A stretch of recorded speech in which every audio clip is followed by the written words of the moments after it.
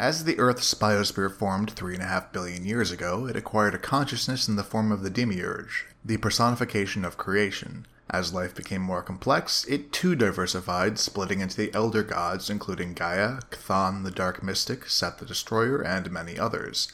They roamed the primitive world's landscape, shaping it as they saw fit. Gaia nurtured and guided the growth of life within the planet's seas. Chthon devoted itself to the understanding of mystical energies, and Set discovered that he could increase his own power by stealing that of the other gods, inciting an orgy of destruction as the elder gods preyed upon one another, degenerating into demons. Only Gaia abstained, calling on the demiurge to create within her a being to protect Earth's life from these monsters. Sheev gave birth to Atum, the first of a new race of gods. Immensely powerful, he began slaying the demons and absorbing them, the corruption he absorbed transforming him into Demogorge, the God-Eater.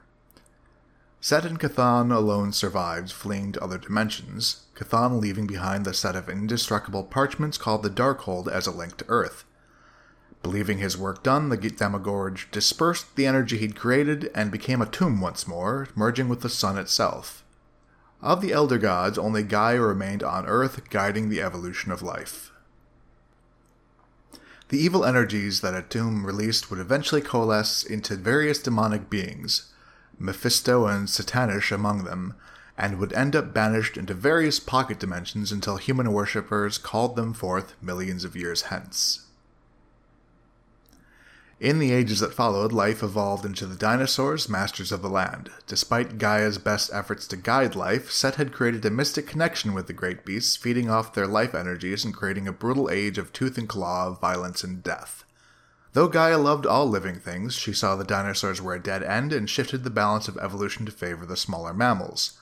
Set responded by filling the dinosaurs' minds with bloodlust for the furred creatures. In this, he tipped his hand. Gaia realized that Set had escaped Atum and challenged him directly. He responded by merging 3 great dinosaurs into a form for himself far more powerful than he'd been in the past. Hard-pressed, Gaia once again called on Atum to defeat him, and once again her son took the form of the Demogorge. Their battle caused such destruction over the millions of years that followed that it caused the extinction of the great beast that Set drew power from. He was banished from this world again, weakened, never able to return without help. Set would remain a bitter enemy of mammals, and this would extend to humanity as well.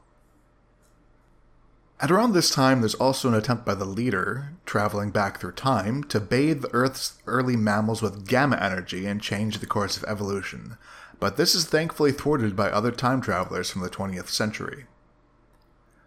Other early time travelers are refugees from a far future that has ceased to be. Prince Wayfinder, from a human colony 15,000 years in our future, led by a mystic artifact known as the Sword of the Stars, settled on the prehistoric Earth, thinking it uninhabited, a place to find peace after being driven into the past by savage marauders. Unfortunately, that peace would elude them, as their settlement was soon destroyed by strange demons. Wayfinder is able to use the sword to create the subatomic microverse while he himself bonds to the Enigma force in the process. Despite the name and subatomic means of transit, the microverse are more properly a series of parallel realities reached by compressing one's atom to a certain point, rather than a tiny set of nested universes within our own.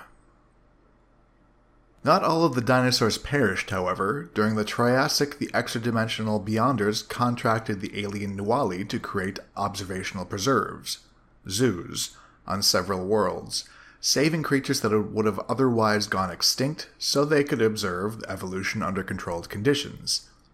Earth's, later known as the Savage Land, was established in Antarctica, in a volcanic valley preserved by advanced climate control devices. The Nuali would continue to stock the preserve with life over the ages until the Beyonders created the Fortisquians to assist them in their observations. They were genetically engineered alien species set to watch the various planets that life had evolved on, including Earth, passing by on a regular basis in ships disguised as comets. One such finding that would become very important down the line was that living beings were primarily motivated by a desire for which they lacked, a concept that certain Beyonders would become obsessed with.